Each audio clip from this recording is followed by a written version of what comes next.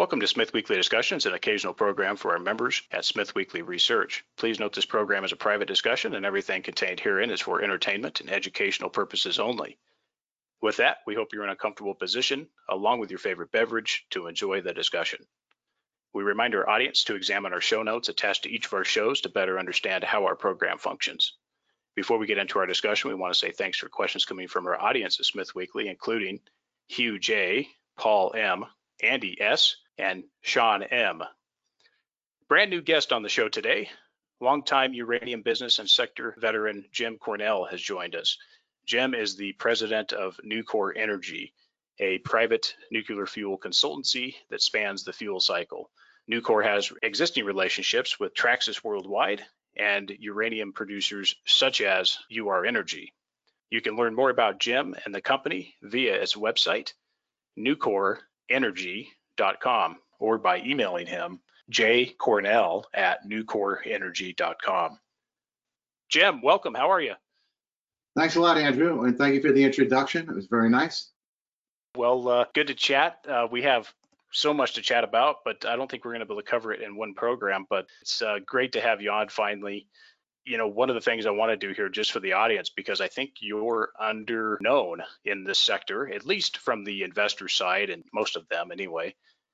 Talk about your experience in this sector, and maybe just kick us off with your story, just how you got interested in this sector, and then maybe just walk us through some of the highlights, good and bad times, cocktails, etc., throughout your career.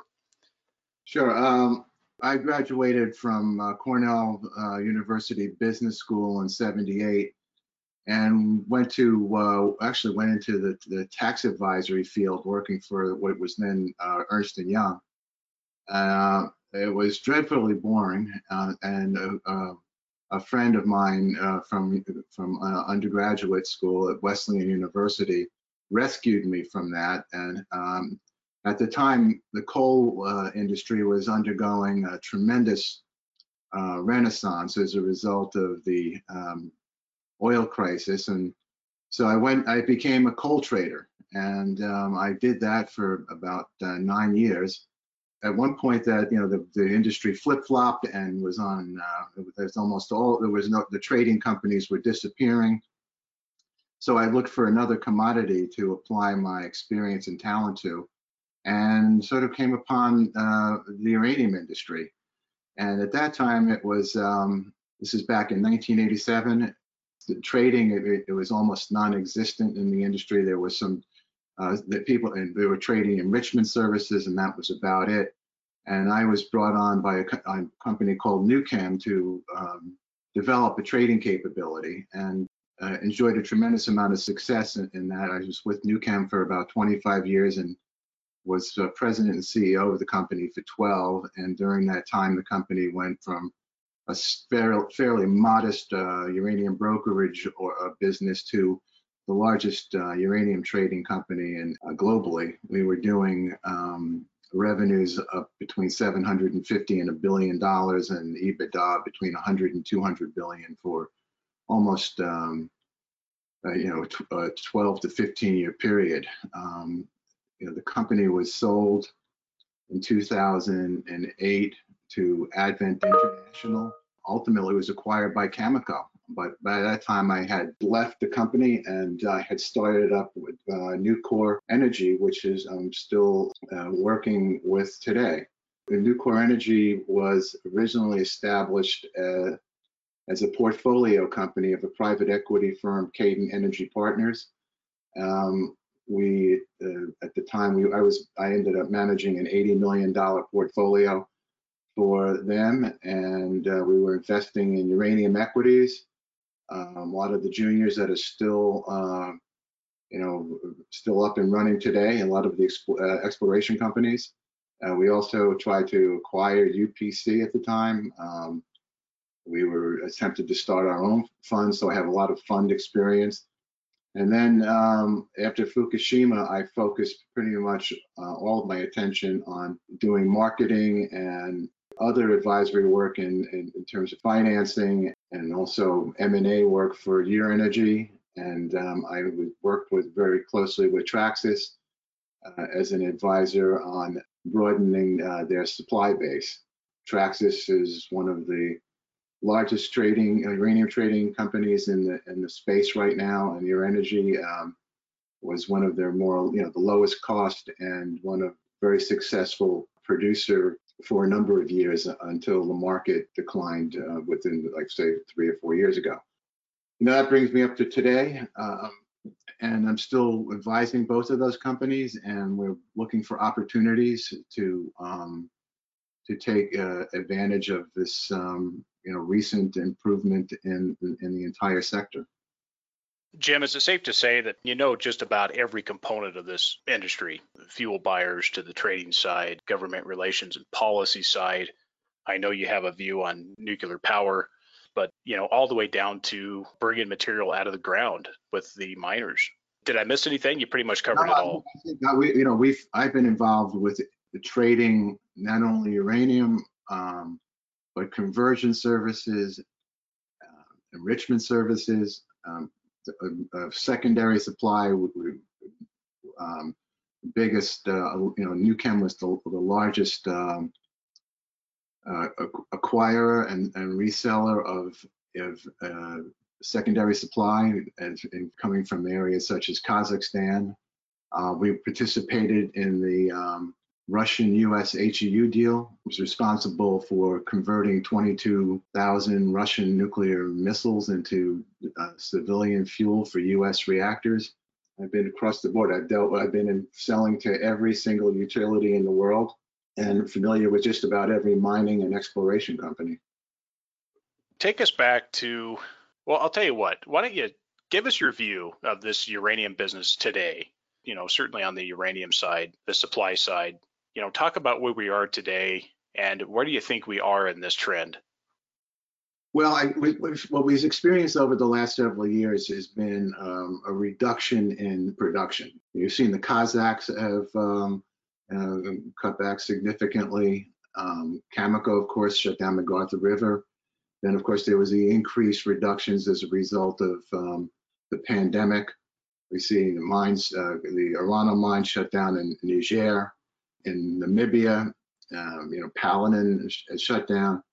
Australia, ERA shut down. As a result of the reserves finally running out. But so what you've seen is a reduction in supply, and at the same time, and you see a reduction in underfeeding, which was generated by excess enrichment capacity. Up till a year ago, was generating about 24 million pounds of uranium, and that was all being sold into the spot market at really was a clearing cost of, it's well below market. And that's drying up because enrichment prices have increased, and also we've seen, Russia, that which was a major exporter, supplier of uranium, they're becoming transitioning toward being a net buyer as a result of their very robust reactor build program internationally. So those are the dynamics that have been affecting the market. We see at the same time that there's going on with that reduction in demand. You have this recent development where investors are willing to fund companies who are going out and purchasing uranium. Now, just to put that in perspective, the only company that I can recall, that only production company or exploration company that went out and purchased uranium speculatively in the past was Paladin. And that was probably somewhere in 2005. They had a bad experience, and it didn't last long. They invested $10 million in uranium, and then the prices shifted and they ended that sort of business initiative. But recently, this year, we've seen, number of companies going out and purchasing, companies that aren't even production, company like Denison buying 2.5 million pounds on the market. Boss Resources.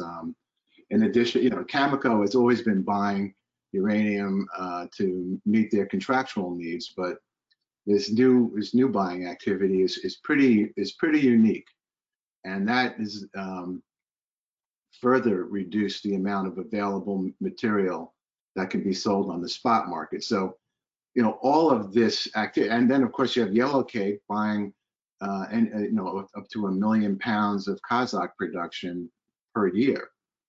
They've already built an inventory of 13 million pounds consisting exclusively of Kazakh U3O8. So all of this material that could, the combination of material being pulled off the market through purchases, you have underfeeding declining at a very high rate from 24 million down below 10 million per year, and also mine closures. The combination of those has resulted in a situation that I don't think anybody could have foreseen a year ago. It's a perfect storm. Lots of different components here that you mentioned. We've seen the juniors come out, and some of them, of course, come out and buy some material for future delivery. You have UPC being rebranded with Sprott. The physical funds are ramping up somewhat the buying efforts, such as Yellowcake, as you mentioned. They exercised their 2021 option. I'm still scratching my head why they didn't use their 2020 option. Jim, maybe you have some views on that, but I've struggled to see why they didn't make that action with Kazatomprom. My suspicion is was probably a gentleman's agreement on that front not to do that. We have a lot of good things going on, but I want to go back to just a moment to secondary supply, specifically underfeeding, largely a survival technique for the enrichers, while, of course, the services side dried up post-Fukushima. What's your expectation of underfeeding, say, over the next 5 years? Will it remain to be below 10 million, below 5 million?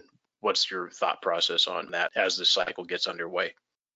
It's highly dependent on enrichment prices, and those prices, there's a new contracting cycle in enrichment. It usually lasts about 10 years, and as some of these new contracts come up, these enrichers can't supply enrichment from new equipment for $50 a SWU. They're just able to supply at those levels from legacy production. And so a lot of them, that you've seen over the years is you only have 3 enrichment companies, the primary ones, Orano, Urenco, and Tenex, Rosatom. And the time they've not been replacing equipment. They've been just using existing equipment, and when it's no longer operable, they shut it down. The centrifuge technology allows you to sort of separate, to isolate equipment that's no longer viable from the rest of the equipment. So it's been very easy for them to sort of move gradually toward adjusting their production to what the actual demand is. And what we've seen here is that as a result, there's less and less enrichment available just to produce uranium. They've been able to improve the economics of the entire enrichment process to the point where it's going to, there's less and less of a need to produce uranium, and that's why it's gone down pretty significantly. I think there'll still be, through the end of this decade, there will continue to be uranium generated from underfeeding, but it will probably be in the range of 5 to 8 million pounds per year, and so that's a major shift, because I think the low pricing that we've seen over the last 3 years has been pretty much a result of underfeeding, because they don't really have any, their costs are variable and they can essentially be economic at any price level, similar to, say, a BHP, which is producing uranium as a byproduct. So when the SWU price declined, it was simply a matter of survival. Everybody who has enrichment capacity is going to turn around and just create and sell it into the market. See, with enrichment, usually Richmond is sold under what they call requirement contracts. So as long as a power plant is operating, they are obligated to take delivery of the enrichment service.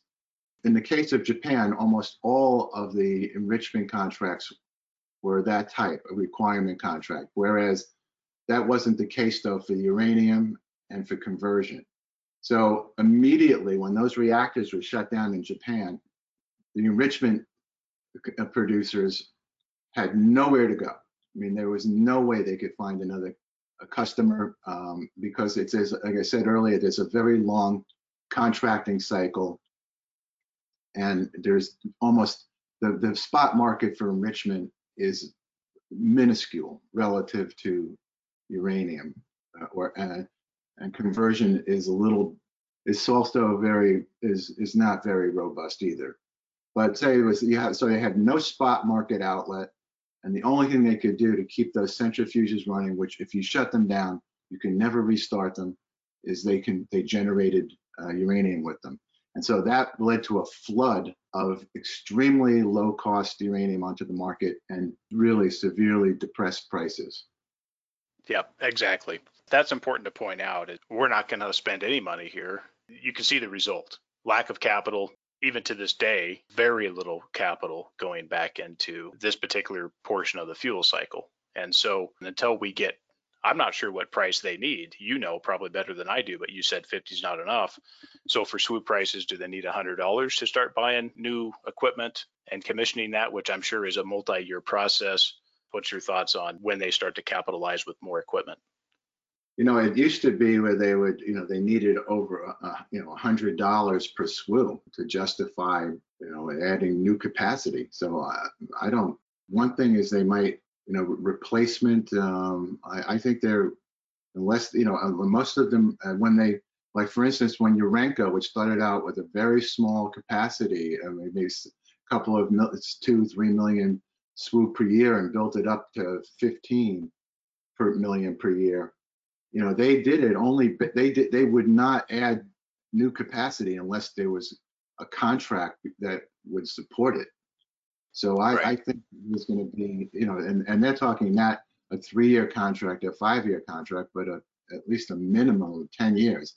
And so I don't see additional capacity coming on until prices get up near that, $100 level. Yeah, certainty with contracts, high market prices, beautiful setup for an investor who's looking to enter into this sector. So come back for a moment and let's go back to that time period of the early 2000s. I was too stupid to look at the uranium sector back then, but you were there. Talk about the thought process and what you were doing at that time. And you were looking at the market. You were doing more than just trading uranium, but you were also involved with looking at equities, analysis of equities, et cetera. When did you think that things were starting to become unraveled in the sector? Was it when you saw the uranium price, come up to that 130 plus level? When did you see that it was starting to get where a lot of production was coming on, mines were getting financed? And don't talk about Fukushima yet, but did anything come up at that point for you that said, this is starting to look like it's overheated? Well, yeah, what happened, just to go, the early 2000s was not a very promising period for nuclear. At that time, there was the issues that the utilities were dealing with in the U.S. were stranded costs, how they would deal with that, and writing off huge investments that they really were that needed to be funded somehow. And the other thing was plant life extension. The plant at that time, if you had absent plant life extension, most of the plants in the country would have shut down by 2015. And the first plant that went up for applied for plant life extension was Vermont Yankee, and they withdrew their application. And then there was the Monticello plant out in Wisconsin, and they withdrew their application. So people started thinking, whoa, this is not this industry looks like it's going to be over before long. And then what happened was all of these utilities started improving their operations significantly. I mean, going from capacity factors of somewhere 70%, 65% up above 90. And I think that operational success really contributed to a major turnaround in the industry. And that spread throughout the world. Operationally reactive performance reached its peak after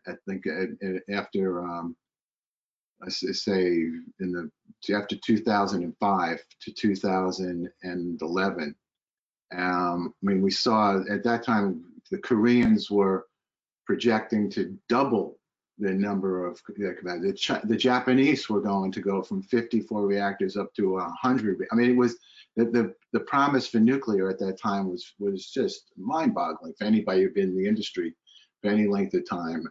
And of course, China was projected to go to 125 to 150 gigs by 2030. So, we were looking at an extremely optimistic scenario. And that's when there was something like, I think, 500 combination of junior mining companies, exploration, developers. It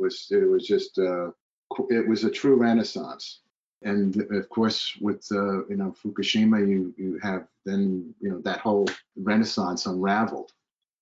There's just lots of pieces to it here, and I know no one would have ever thought that things like megatons to megawatts, plus a high price environment, plus Fukushima would derail what has happened here. That, of course, has set up what we have before us today. Talk about for a moment the behavior, for example, today, maybe in your experience, because you've got to see this, whereas a lot of people, at least some of the people on the investor side, these people weren't even investors in the early 2000s, and not necessarily in the industry, but certainly on the investment, the capital side, haven't gone through this cycle before.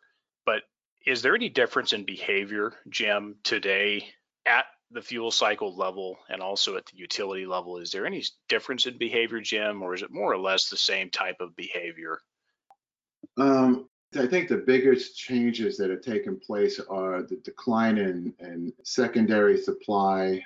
That's been happening, it's been very gradual. Like you said, the megatons to megawatts deal was responsible for about 24 million pounds a year. That was replaced, of course, by this underfeeding, which almost, matched it. But now that underfeeding's, coming to and drawing to a close, there's that, that's been one development.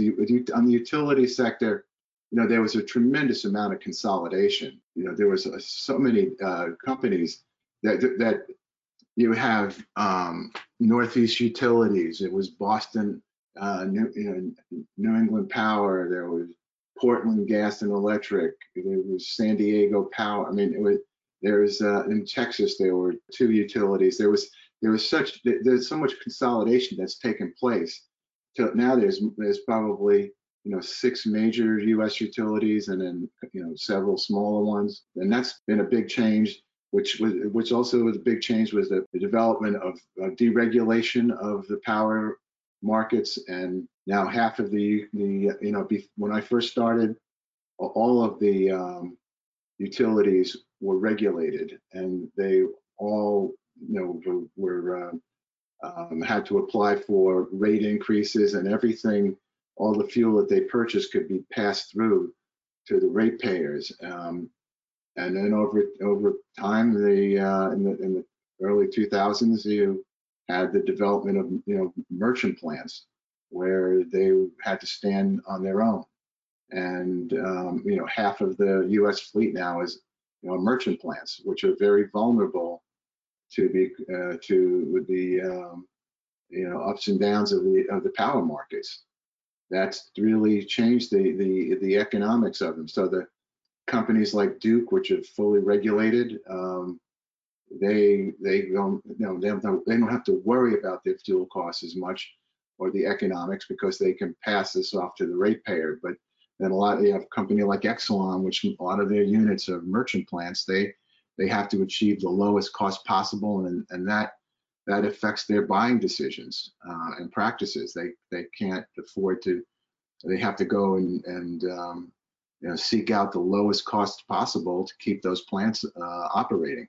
So that's been a trend that developed in the like I say, early 2000s and has really shaped the industry quite a bit today. We still have the same. Well, there were more converters. There was BNFL in England. They shut down their conversion plant. And here in the U.S., we had another conversion plant, Kerr-McGee, and they consolidated with Allied Signal, and now you have, and Allied Signal was acquired by Honeywell. So now you have one plant, and that plant was almost shut down permanently, thank goodness, for the uranium market that they're planning to reopen in 2023, because if you didn't, you would have essentially the uranium market would alter significantly. It would turn into just a natural US6 market. So that's happened. We've seen the enrichment consolidation. Urenco and Orano, they're using the same technology. They've had only enricher here in the US shut down pretty much permanently. I know that Centrus is trying to revive the centrifuge, but on a very limited level. So we lost a major. You had the U.S. Enrichment Corp. That was supplier of enrichment services, and that was the end of the phase out of gaseous diffusion technology and replacement with centrifuge technology. You see them in mining, where you've gone from open pit deep mines to now pretty much ISR is pretty much the exclusive mining technique, except where you'd have areas in Saskatchewan where there's very high grades. So these have been that's because you've had to have the lowest cost possible, and those are the trends that have developed and continue on till today. And I think that's it's like these streams that continue and go off and branch off, but it's really been I say the whole industry has changed significantly since I've been in it. Jim, the lead time is so important to point out to the audience. Metropolis 2023, SMR fuel cycle procurement, where we want to start the plant 2027. What do we do in 2023, 2024? I think that's important for people to realize the lead time in the sector, and it goes both ways. I want to take a break from uranium for a second. I want to go to the broader nuclear energy side of things for a moment. First off, I'd like to get your view on nuclear power and how nuclear power is a solution to climate change. Should you see that that's a substantial issue? I'd like to hear that. And then also, I'd like to know from you, what country is leading the nuclear charge? Is it China? Is it Russia? The turnkey programs? Where does the U.S. fall in here? What does the U.S. need to do? I know that's a lot, but take it away. I absolutely. I think global warming is certainly an issue, but it's not.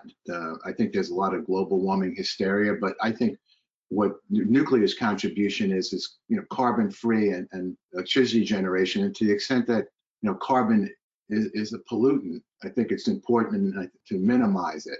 And half of our carbon-free electricity in this country is generated by nuclear, and importantly, nuclear has a very small footprint per kilowatt. I mean, the nuclear power plants are very compact, unlike the requirements for wind power and especially solar power, which requires a tremendous amount of land area. People are fixated on this older technology, because these plants we see in the U.S. they have operating licenses go for 60 or 80 years.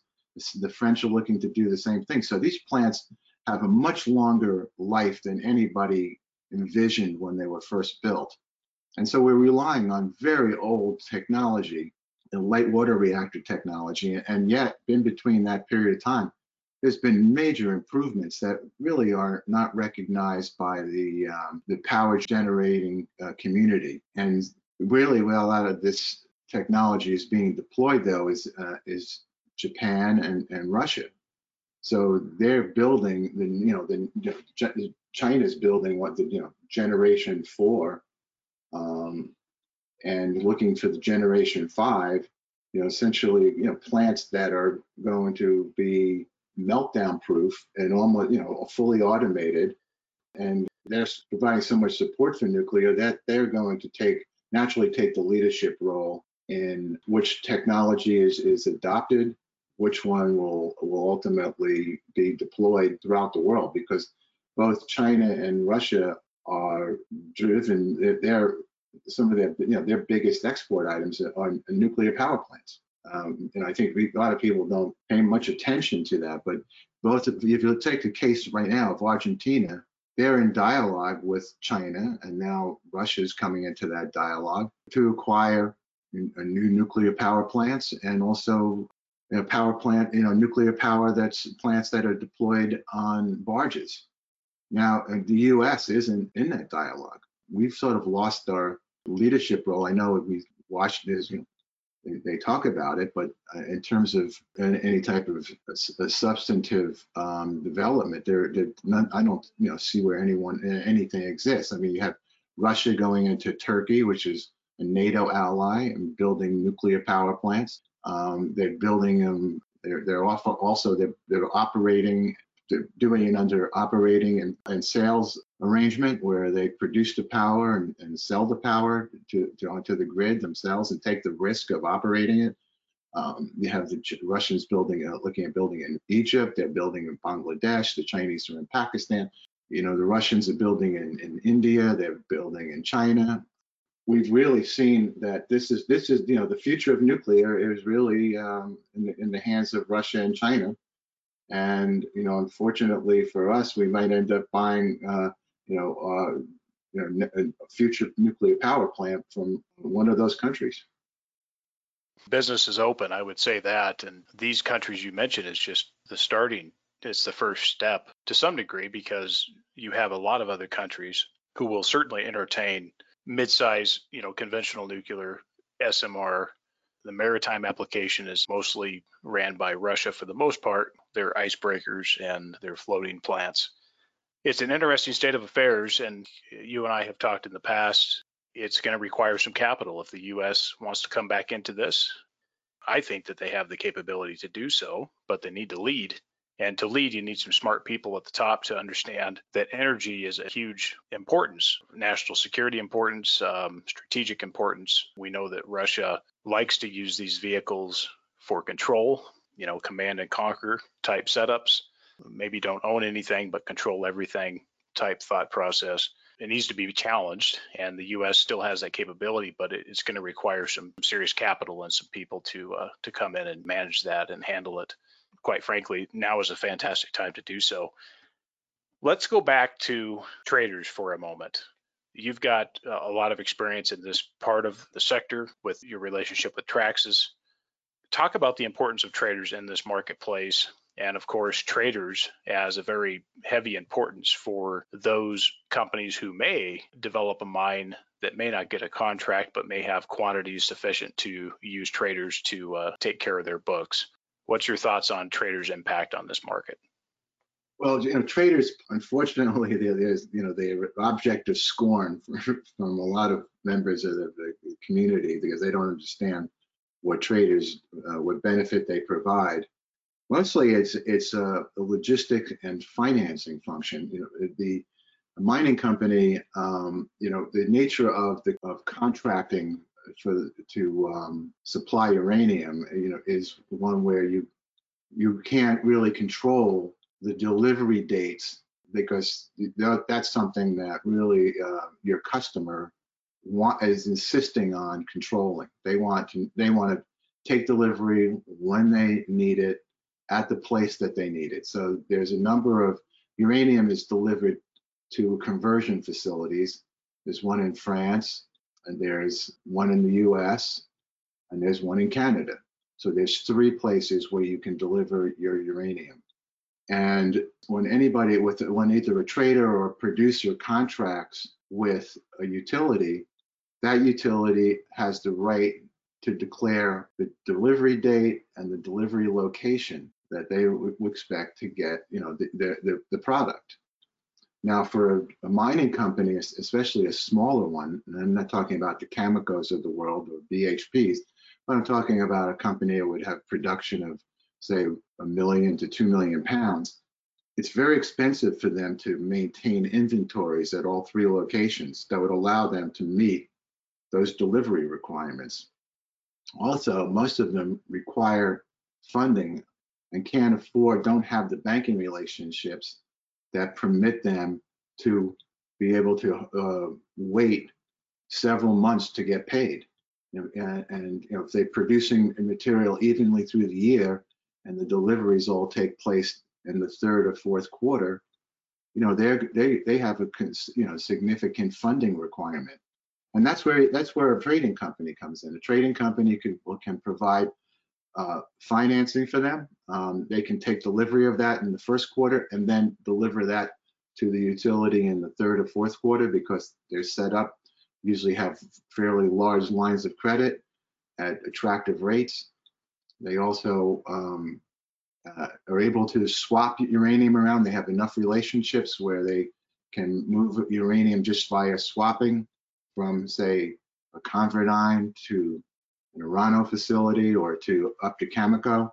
So the basic function of a trader is to create a market, an immediate market for a producer, and also be able to address those logistics requirements that would otherwise be prohibitively expensive for a smaller mining company.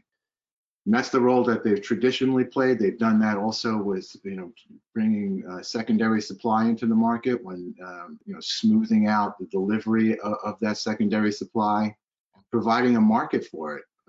That also has been very critical. So they've been a very important player in the market since in 1980s.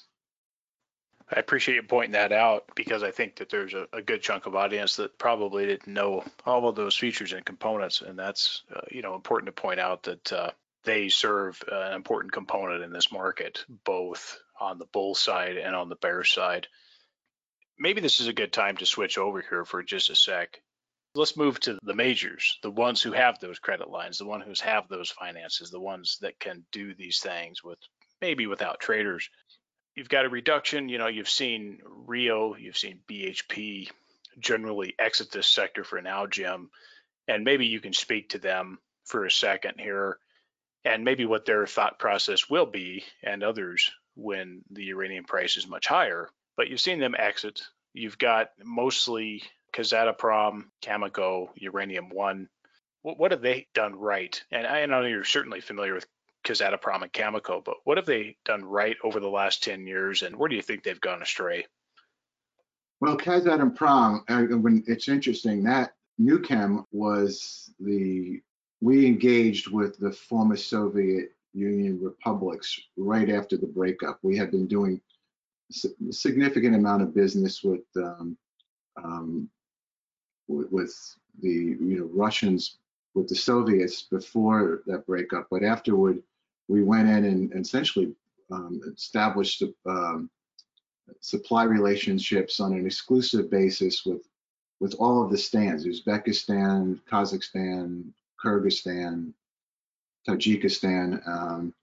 And so I was involved. I spent 15 years working closely with the Kazakhs, and saw them, grow from a company that was challenged to meet its contractual obligations to literally, the #1 uranium producer in the world. And they've done, they've done a fantastic job. They're blessed with the best deposits in the world. They're all ISR amenable. They've shut down any of their high cost operations.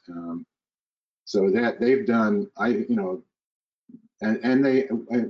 what they did early on was they decided to go out and create, I call it the United Nations of uranium, where they set up joint ventures with most of the major players in the market, not the utilities, but with Japanese trading firms, with Cameco, with Orano.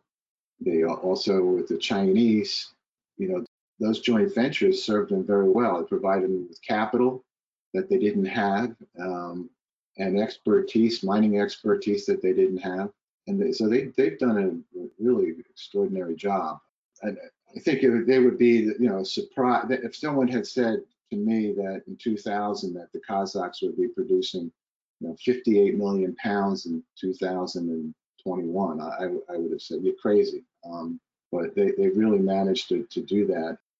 They have total market power. I mean, they're the largest producer. They're the Saudi Arabia of the market. They set up this yellow cake. They supported yellow cake on the very favorable terms in order to try to take pressure off the market when they had excess supply. They wanted to generate a price of $70. They could do that tomorrow, but if they could get the cooperation of their partners, because they have that marginal production that and they can turn it off and on very, very easily, as we've seen with their response to COVID. Cameco, I think they were smart to get in, and they acquired Uranerts, which was their partner, their German partner, who had already a stake in Kazakhstan. John Borshoff was with Uranerts at the time. He was one of their chief mine operator. Also, Uranerts owned big share of the other Cameco projects. So Cameco did a smart thing by buying out Uranerts, especially in the assets they had that were the lowest cost production. I would say, they've had to respond to the market weakness by doing the right thing. They cut back, they shut down McArthur River.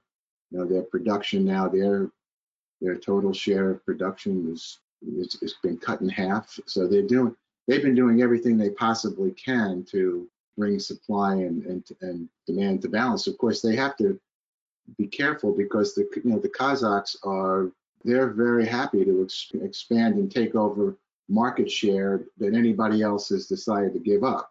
And we know that they could increase production significantly if they want to. So I think Cameco's would probably have kept Cigar Lake down for a longer period of time in order to get market fundamentals back in balance sooner. But they've got to be careful that they don't concede market share to Kazatomprom. Uranium One, that was one of the smartest investment that they made was in Kazakhstan, and that's helping to support the fuel commitments they've made as a result of their reactor sales throughout the world. Because when they sell a reactor, they sell fuel for the life of the plant. So having that, their uranium production in Russia is pretty high cost. And having access to 11, 12 million pounds of Kazakh uranium allows them to be competitive with part of their reactor sales package.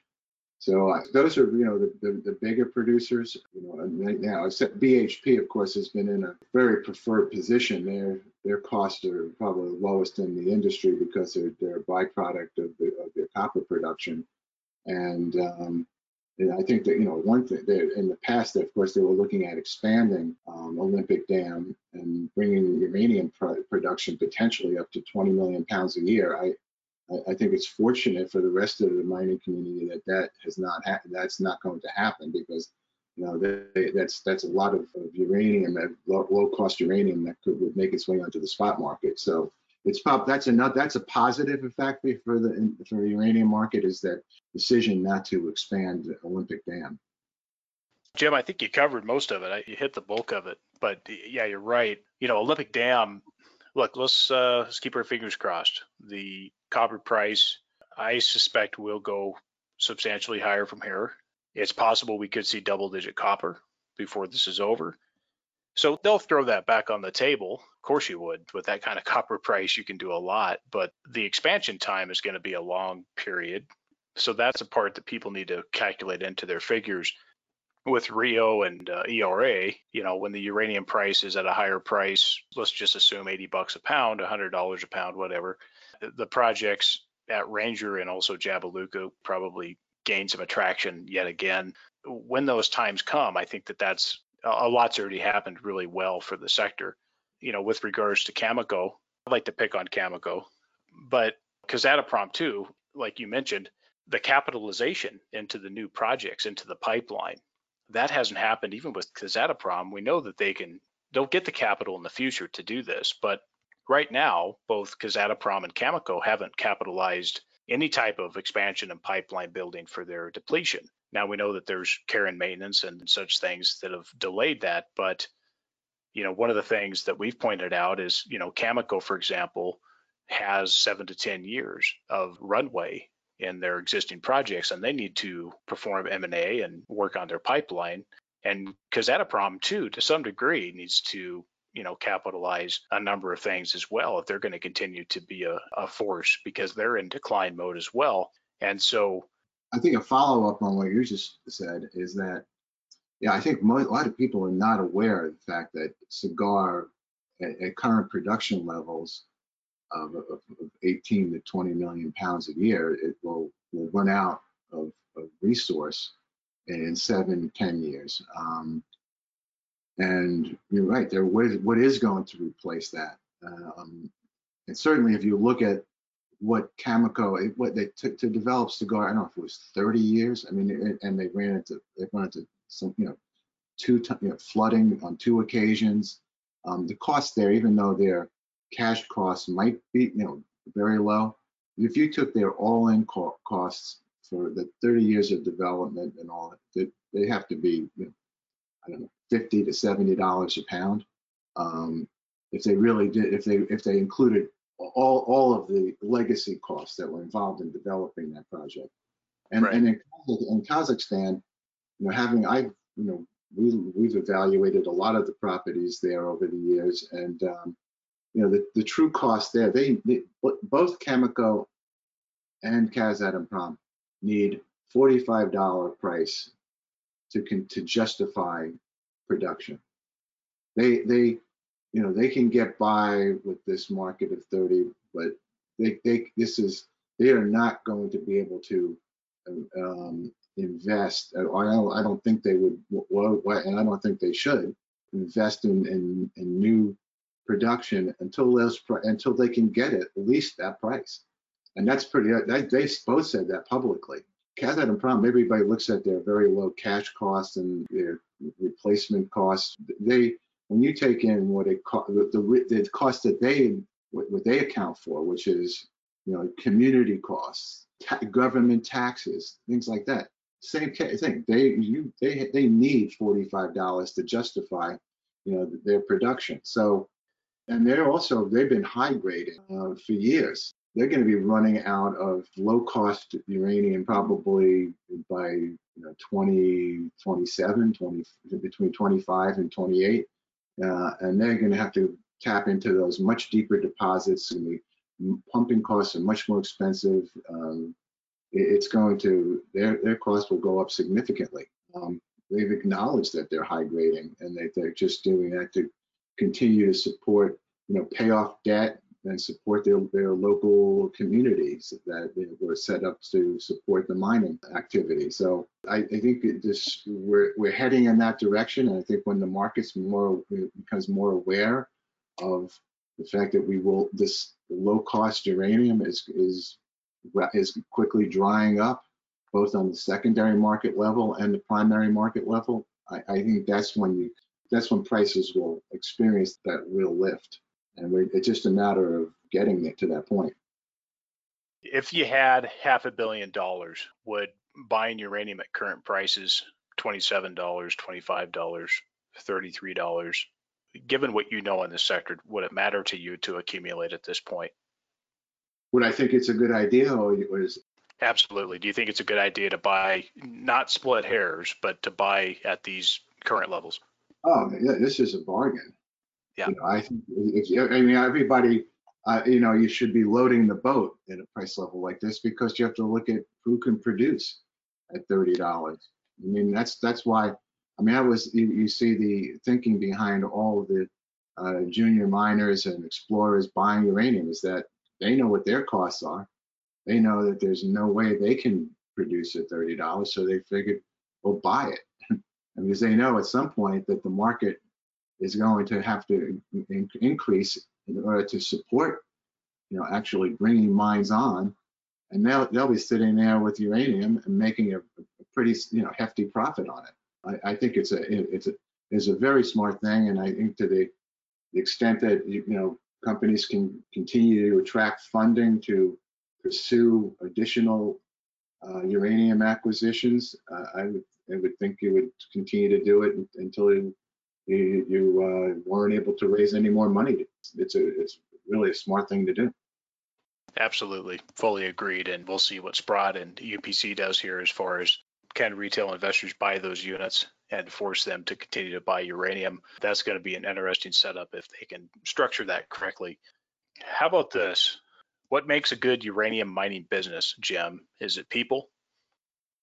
Absolutely. Well, I think it's your deposit, your capex and operating costs. Starting with the deposit that is amenable to ISR, where it has the lowest capex possible and flexibility. Of course, would have the very lowest operating costs. I think that's the function of your personnel, people there who can identify those deposits and know how to extract the uranium at the lowest cost possible, and to also bring these capital projects on budget, and work their way through the regulatory challenges that the mining community face. That people don't realize how long it takes to permit these mines, and what the regulatory maze that you have to negotiate through. So it's those unsung heroes there, that your geologists, your operations people, guys who understand the chemistry. They have these guys who understand what's going on underground, and without having the possibility of actually seeing it. Those guys are really what those people would make or break a company. And they often not mentioned in these PowerPoint presentations. Yeah, that's about right. Just in recent experience, the only junior company, and this is not in uranium, but multi-billion-dollar projects, is I have to highlight Ivanhoe Mines, 2 projects, South Africa and the DRC, copper and PGMs, both projects that require billion-plus capex. They're being advanced at the same time. So we'll give some credit to those folks. But when you go back and you look at this, let's use Cameco, for example. We've seen Cameco do MacArthur and Cigar. These projects were generally advanced and constructed mostly during prior management.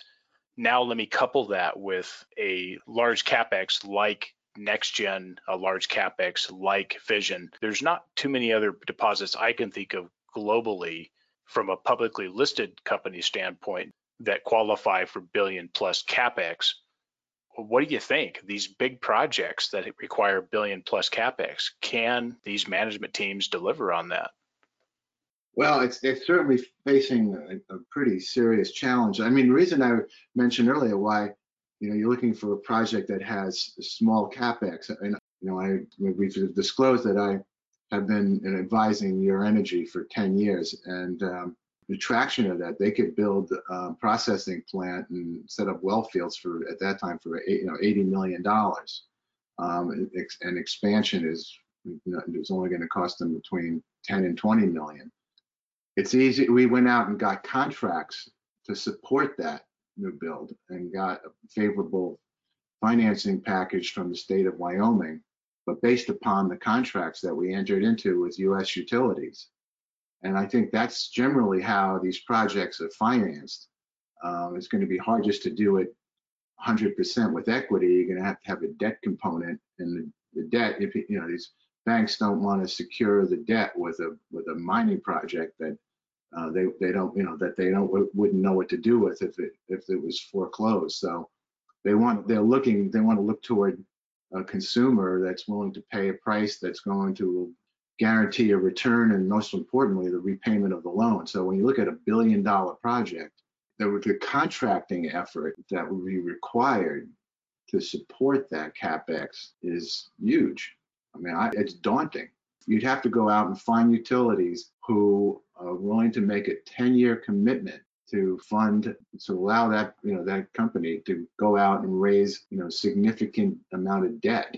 That's why I've leaned toward companies that have, a modest capex that doesn't require, 10-year take or pay contract, because I think utilities are going to be a little reluctant to do that. I mean, I think their first, their preference would be to go to say a 5-year contract with someone at a certain modest volume, so they're not putting all their eggs in one basket. So we'll see, but I think that a Next Gen and Fission have quite a challenge ahead of them. I purposely don't include Denison there because of the capex of those projects is substantially less. But yeah, we bring up a lot of points, the time frames. Not to say that those equities don't rise in this market. I'm not saying that at all. I'm just saying, can you get to that level of actually financing it first and actually getting into commissioning and actually delivering cake in a can, which is a whole nother challenge in itself. And then, of course, there's the M&A component you and I touched on earlier.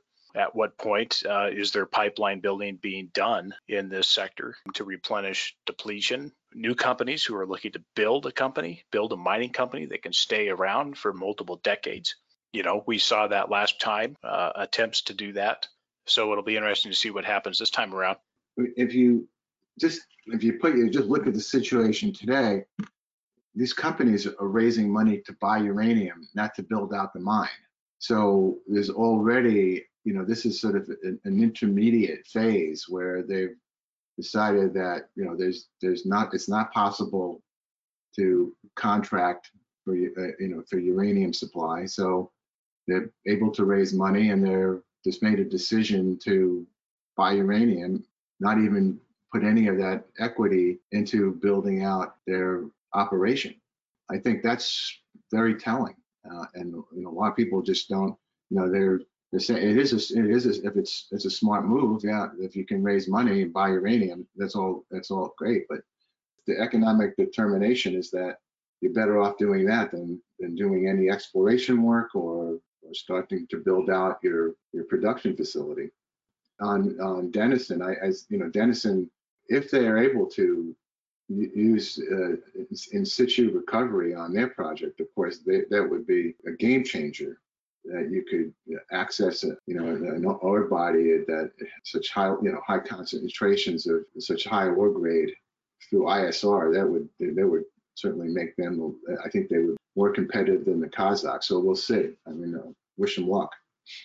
Yeah, let's see what happens on that front. I mean, they do certainly have deep pockets in regards to finance and also technical capabilities, given the Lundin Group, as you know, does everything. I guess uranium you can exclude at this time, but certainly from oil and gas, copper, gold, etc., they've pretty much done it or know someone that can. So let's see what happens on that front. But you're right, it would be an interesting component. And their capex, again, depending on what project we're talking about, whether we're talking about Phoenix or Griffin, we'll see what they do there. It is interesting, the points about the physical uranium buying by the juniors. Some of them, as you and I discussed before, we see that proper M&A of good, mineable, meaningful pounds that are in the ground, good projects that we know that we can actually permit, commission, and actually produce cake in a can. I think that is money best spent first and foremost. But you're right. I think that there's a number of companies that could buy a stock of uranium and provide, a 2x, 3x upside in the price, which is, to me, a cash equivalent, and then also provide buffer for potential contracts if they get one to get their project up and going. There's some good use to that. What's your thoughts on laser enrichment? Well, Silex has, we looked at, I evaluated the Silex technology when we looked at, evaluated whether it made sense to acquire a stake in that when GE was selling their share. For Silex, there was Avlis, which was also a laser technology. And they used to say about Avlis, you'll see Elvis before you see Avlis. And I think that I don't know who you'd say would something similar with Silex. I don't think you're ever gonna, the capex is really significant.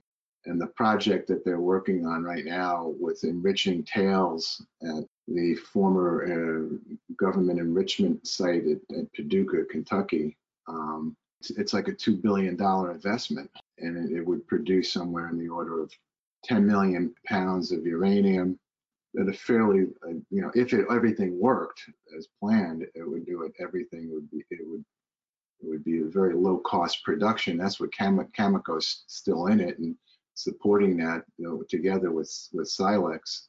I don't know, they're spending between 5 and 10 million a year to keep it going. But I just think that the capex is too high, and I know they have challenges on scaling it to the level. And that project that would only be to produce uranium. That would be with a less complicated version of the enrichment equipment. So then on top of that, to really have it establish a standalone enrichment capability, they'd have to build another plant. So right now it's set up to mine DOE tails, but I'm very skeptical that will ever see the light of day. I don't see how they can raise that $2 billion. I have the same view. I think this is a long time out if it ever gets there. I guess along those lines, and I don't think it affects what we have before us today, but along those lines, Gitzel's a board member over at Mosaic. You've seen attempts to extract uranium from phosphate. Any thoughts on that? When I was at Nuchem, we purchased uranium from Mosaic. There was also, I forgot the other company that was mining phosphate in the Louisiana area. We go down. It was a nice, a nice opportunity to go down and spend a couple of days in New Orleans, and then go see Mosaic. They had Tampa. The issue there has always been environmental. We tried to, when I was at Nuchem, we were going to fund the construction of a circuit that would process old phosphate tails at one of the Mosaic facilities in outside of Tampa. But the project ran into, we did a thorough investigation and analysis of it, but really ran into environmental issues because they didn't, once these tailing piles are there, it's fine, but once you disturb them, there's a concern that there's going to be new runoff and potential contamination. So I think that that's the issue that these phosphate producers are going to run into when it comes to uranium. All you have to do is mention, like, oh, you're doing what? You're taking uranium out? We didn't know uranium was in it. People, they're putting fertilizer on their fields. They don't realize they're also spreading uranium. The phosphate, once this comes up, phosphate goes, wait a second. Don't start that's really negative publicity that, put uranium on your cornfield. So I think that's really, I don't really see a big future. I know there was Morocco has some, phosphate deposits that people looked into, but that falls under the category of extracting uranium from seawater. I mean, it's sort of, it worked back then. I mean, I think the environmental is challenging. No, you might need a few $100 a pound to do that. You can throw bananas into it too, potassium and bananas. You can start to look at banana peels and these types of things.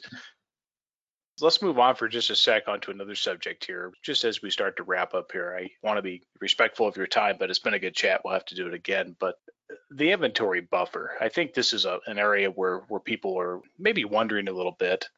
Let's talk about U.S. and European utilities for a moment. What would you expect for them to stock on the shelves when they do start to recontract in a heavy fashion?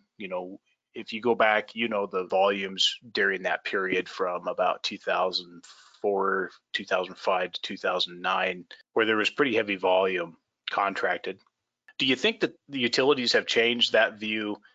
Do they go just in time especially with coming out of COVID here, we've seen what just in time could do to supply chains, or do they look to actually recontract 4 to 5 years ahead, like plenty of material to make sure that security of supply, certainty of supply? What's your thoughts? Well, It used to be traditionally that U.S. utilities would maintain 3-year forward inventory, Europeans 5 and Asian 7. And as a result though of economic pressures on these utilities, especially the merchant plants that I mentioned earlier, that half of the current fleet are merchant plants, they're forced to have more of a just-in-time inventory policy because they don't want to tie up cash. They've been able to manage that. This is something that we call in this industry as a term called negative lead times. And what utilities were able to do, and they can still do it to an extent, is that they can lean on their fuel providers' inventories. So they can actually get delivery of fuel before they buy replacement. And that's because you have to look at this, the company that ultimately supplies fuel to a utility is the fabricator. It's an engineered product, and you have a fabricator like Westinghouse or GE or Orano, or in the case of you have Rosatom in Russia. These are the companies that provide the fuel assemblies that are installed in the reactor and produce the energy. Those companies have been sitting on significant inventories of enriched uranium. Like the Japanese inventories are to a large extent held in an enriched form. It's sitting at places like GE or Westinghouse or Orano, where they were going to have their fuel fabricated.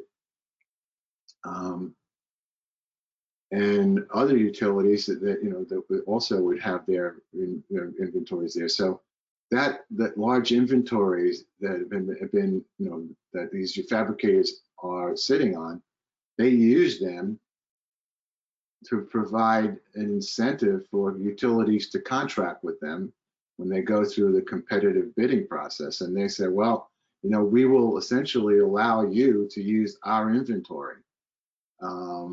And you don't have to use your own.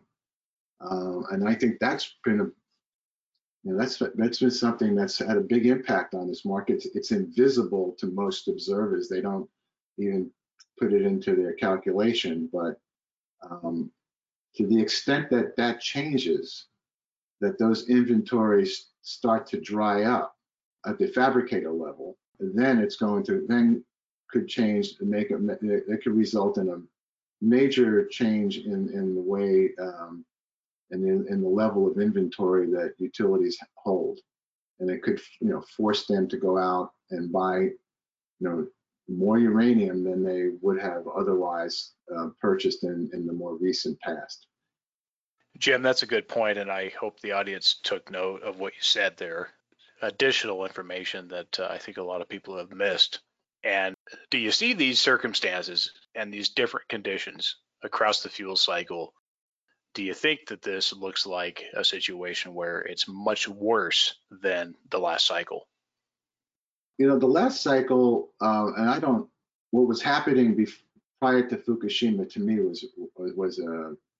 that was really a serious price development. The prices got up above $70 then. And I think that was a real number that was based upon market supply and demand and what people could see coming down the pipeline. The one time when it went up to $130, a lot of that is interesting. We'll see what happens now. A lot of that was fueled by UPC. When it first came in the market, they were it was I think it was Core-Mark Securities was the one that when Peter Grosskopf and Jeff Kennedy were at Core-Mark, they are the ones who came up with the idea for UPC, and they used NuChem, which I was president of, to aggregate their inventories and so they their purchases because they needed to have a commitment before they went out and raised money. So we would, and they needed to have large volumes. So because they weren't going to go out and raise, $5 million, they wanted, how to raise 20 to 50 million dollars at a clip. So when they did that, it was no one had seen anything like that. That when they came out and started purchasing, they immediately tightened up the spot market, and then it was going up at a pretty rapid clip, up until $130. So, go all the way to today, and you see now the Sprott Physical Uranium Trust, which is taking over UPC. Peter Grosskopf is still involved, and I think they've done a tremendous job of, setting up a vehicle that's much more efficient than UPC and professionalizing the management. So, let's see. I mean, if they go out and raise $500 million, I think the market's going to be expecting significant price increases. I'm sure that this, they're trying to buy uranium, I'm sure, at the lowest price possible. That's what their goal will be. But certainly, the expectation in the market is going to be that they'll come in and sort of take out whatever. The spot market is very thin today, and as a result of all this producer purchasing, Cameco still has quite a lot of buying to do, and somewhere around 7-8 million pounds. So if you put Cameco together with, as I say, the potential of the Sprott Trust, you're bringing a lot of purchasing power into the market. And of course, you still have Yellowcake that also has the potential to raise money, as well as a number of other producers. So I think that's why there's a lot of reasons to feel optimistic that prices will, certainly there's no reason for prices to go down, and there's a lot of reasons for prices to go up. Yeah, I think that's the case. And Peter is still the lead guy over at Sprott. In this current market condition, I wouldn't be surprised that you should be able to raise a couple $100 million, no problem. And just in our experience in writing letters to a number of funds out there, companies that are not involved with uranium, some funds that are involved with natural resources, and then just some that are broad market hedge funds, have no clue about this market at all, Jim. No clue. And these are folks that have billions of dollars under management. It's still very early, and it's a great setup for us folks that know the sector and have placed ourselves in the sector and continue to place ourselves day by day as the sector continues to move around here at what I call still splitting hairs as far as the price levels for most of them. But you're right, it's going to be interesting to see what Sprott turns out here with this vehicle, because this is a pretty powerful setup that we have here. I want to switch just for one moment here before we wrap up. The price reporters of this sector. Now, I know you know who they are. What do you think of them and their business? At NuChem, we published the price. We had a price for, we were one of the major price publishers. It was us and a company called Nuexco, which became TradeTech.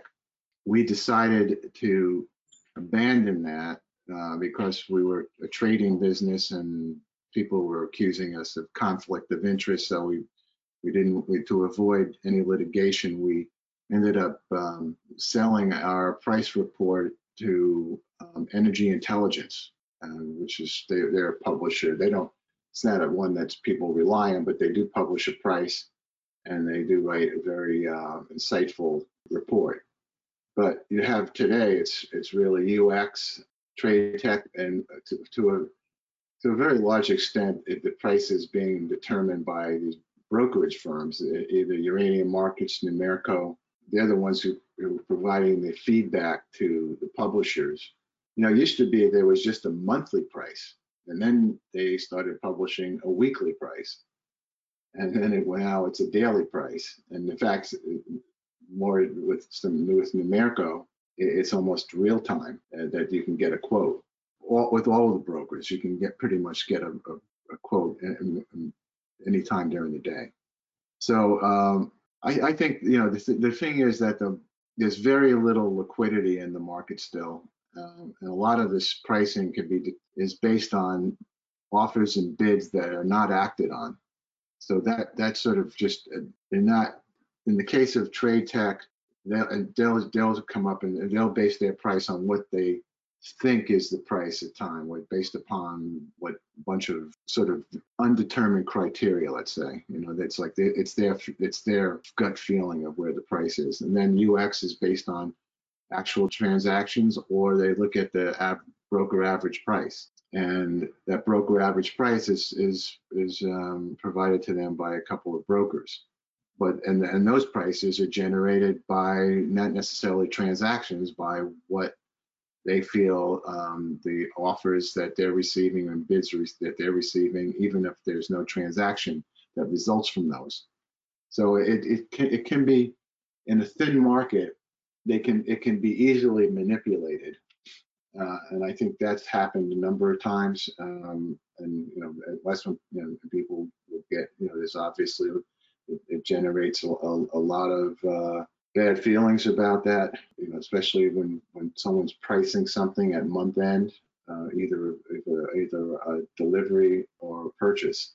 So there's a lot of, it's a fairly complex question that you asked. There's a lot of dimensions to it. So there's no one answer to say, yes, this price is more realistic than the other price. The one that probably the UX publishes one that's sort of a monthly average price, where they've been averaging ConverDyn with Cameco. So whereas Trade Tech was publishing a price based upon Cameco only, and it resulted in fairly large spread between deliveries at Cameco versus deliveries at ConverDyn, and I think that sort of eroded some confidence in the price determination. One of the things I think from an investor standpoint is folks are concerned about, the reporting of price and, of course, the reporting of last long-term contract, et cetera. I just like to caution folks that, just pay attention to the financials. I mean, that will come up eventually. Just be patient there and don't be too caught up in the day-to-day price or the week-to-week price. It's going to work out as we intended. You just got to be patient mostly and follow the key areas. A question from the audience here: uranium stocks have, to some degree, not been caught up too much in general market mania. Jim, if you follow the markets as we do, a separate set of areas in the broad market that have gotten a lot of attention, tech stocks, cryptocurrency. If people are willing to risk money in those sectors, highly speculative, probably not backed by anything. Maybe they are, maybe they're not. Why has the uranium sector, the solid supply demand fundamentals, not caught much attraction yet? Well, I think a lot of these equities have gone up significantly. I mean, I look at your energy was trading at 55 cents. It's at $1.45 now, and Cameco was at $8. It was getting close to $19, $20.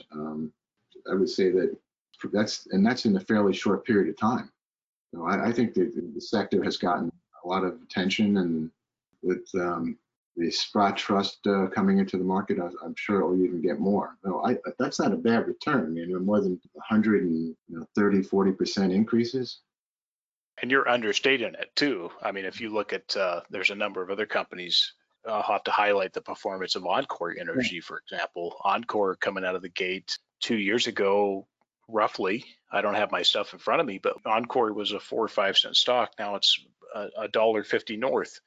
There's a lot of stocks in this sector that have done count COVID lows. A lot of these stocks have done 500 to 800, no problem, %. Yeah. I'm just talking about the ones that are, established. Right. UEC, Energy Fuels. What's Energy Fuels market cap? It must have tripled or quadrupled. Look at Centrus. My God, Centrus was trading at $4. It's regularly between $20 and $25. Right. This is pretty. Like you said, if you missed it, then but there's still more down the road. But they've done quite well. Yeah, I don't think anybody's missed it here. I think this is a very small sector and there's a lot of room to run. Jim, I suspect, maybe just confirm for the audience, my suspicion is you have some portfolio of exposure to uranium. Oh, I do. I think it's have had exposure for many years. I that's why I'm saying I'm very happy with the benefits of this market turnaround. It's sort of icing on the cake for me. Well, Jim, let's wrap up here.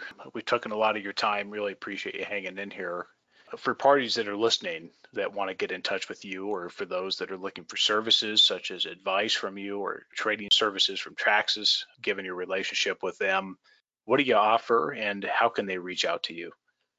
Well, in respect to Traxys, we over time we've managed accounts for a number of hedge funds.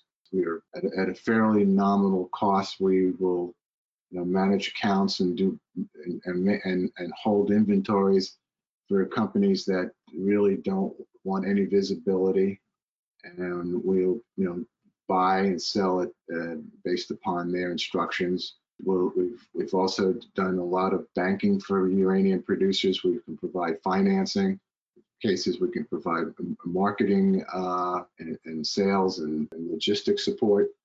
And Ur-Energy, we basically standing ready to address any utility uranium requirements, be that here in the U.S. or around the globe. So Ur-Energy is on standby. They are fully permitted. They're a legitimate low-cost producer.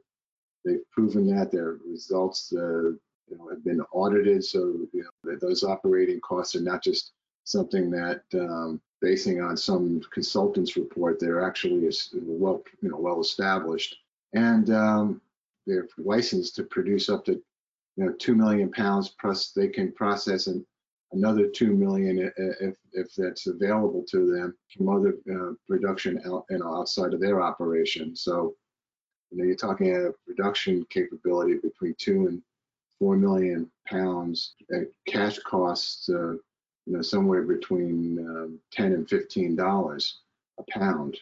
Probably could be even lower if those volumes would be reached. So I mean, both companies are, well positioned to, take advantage of this, the recovery in the uranium market and in the nuclear market in general. And my email is jcornell@nucorenergy.com. Be happy to, and if people just want to call up and chat, I welcome any type of inquiry. Jim, I appreciate that. And this has been really insightful. I think our audience are going to like it. I really appreciate you taking the time with us, and let's do it again sometime. Well, thank you, Andrew. I really appreciate it. You did you're a great interviewer.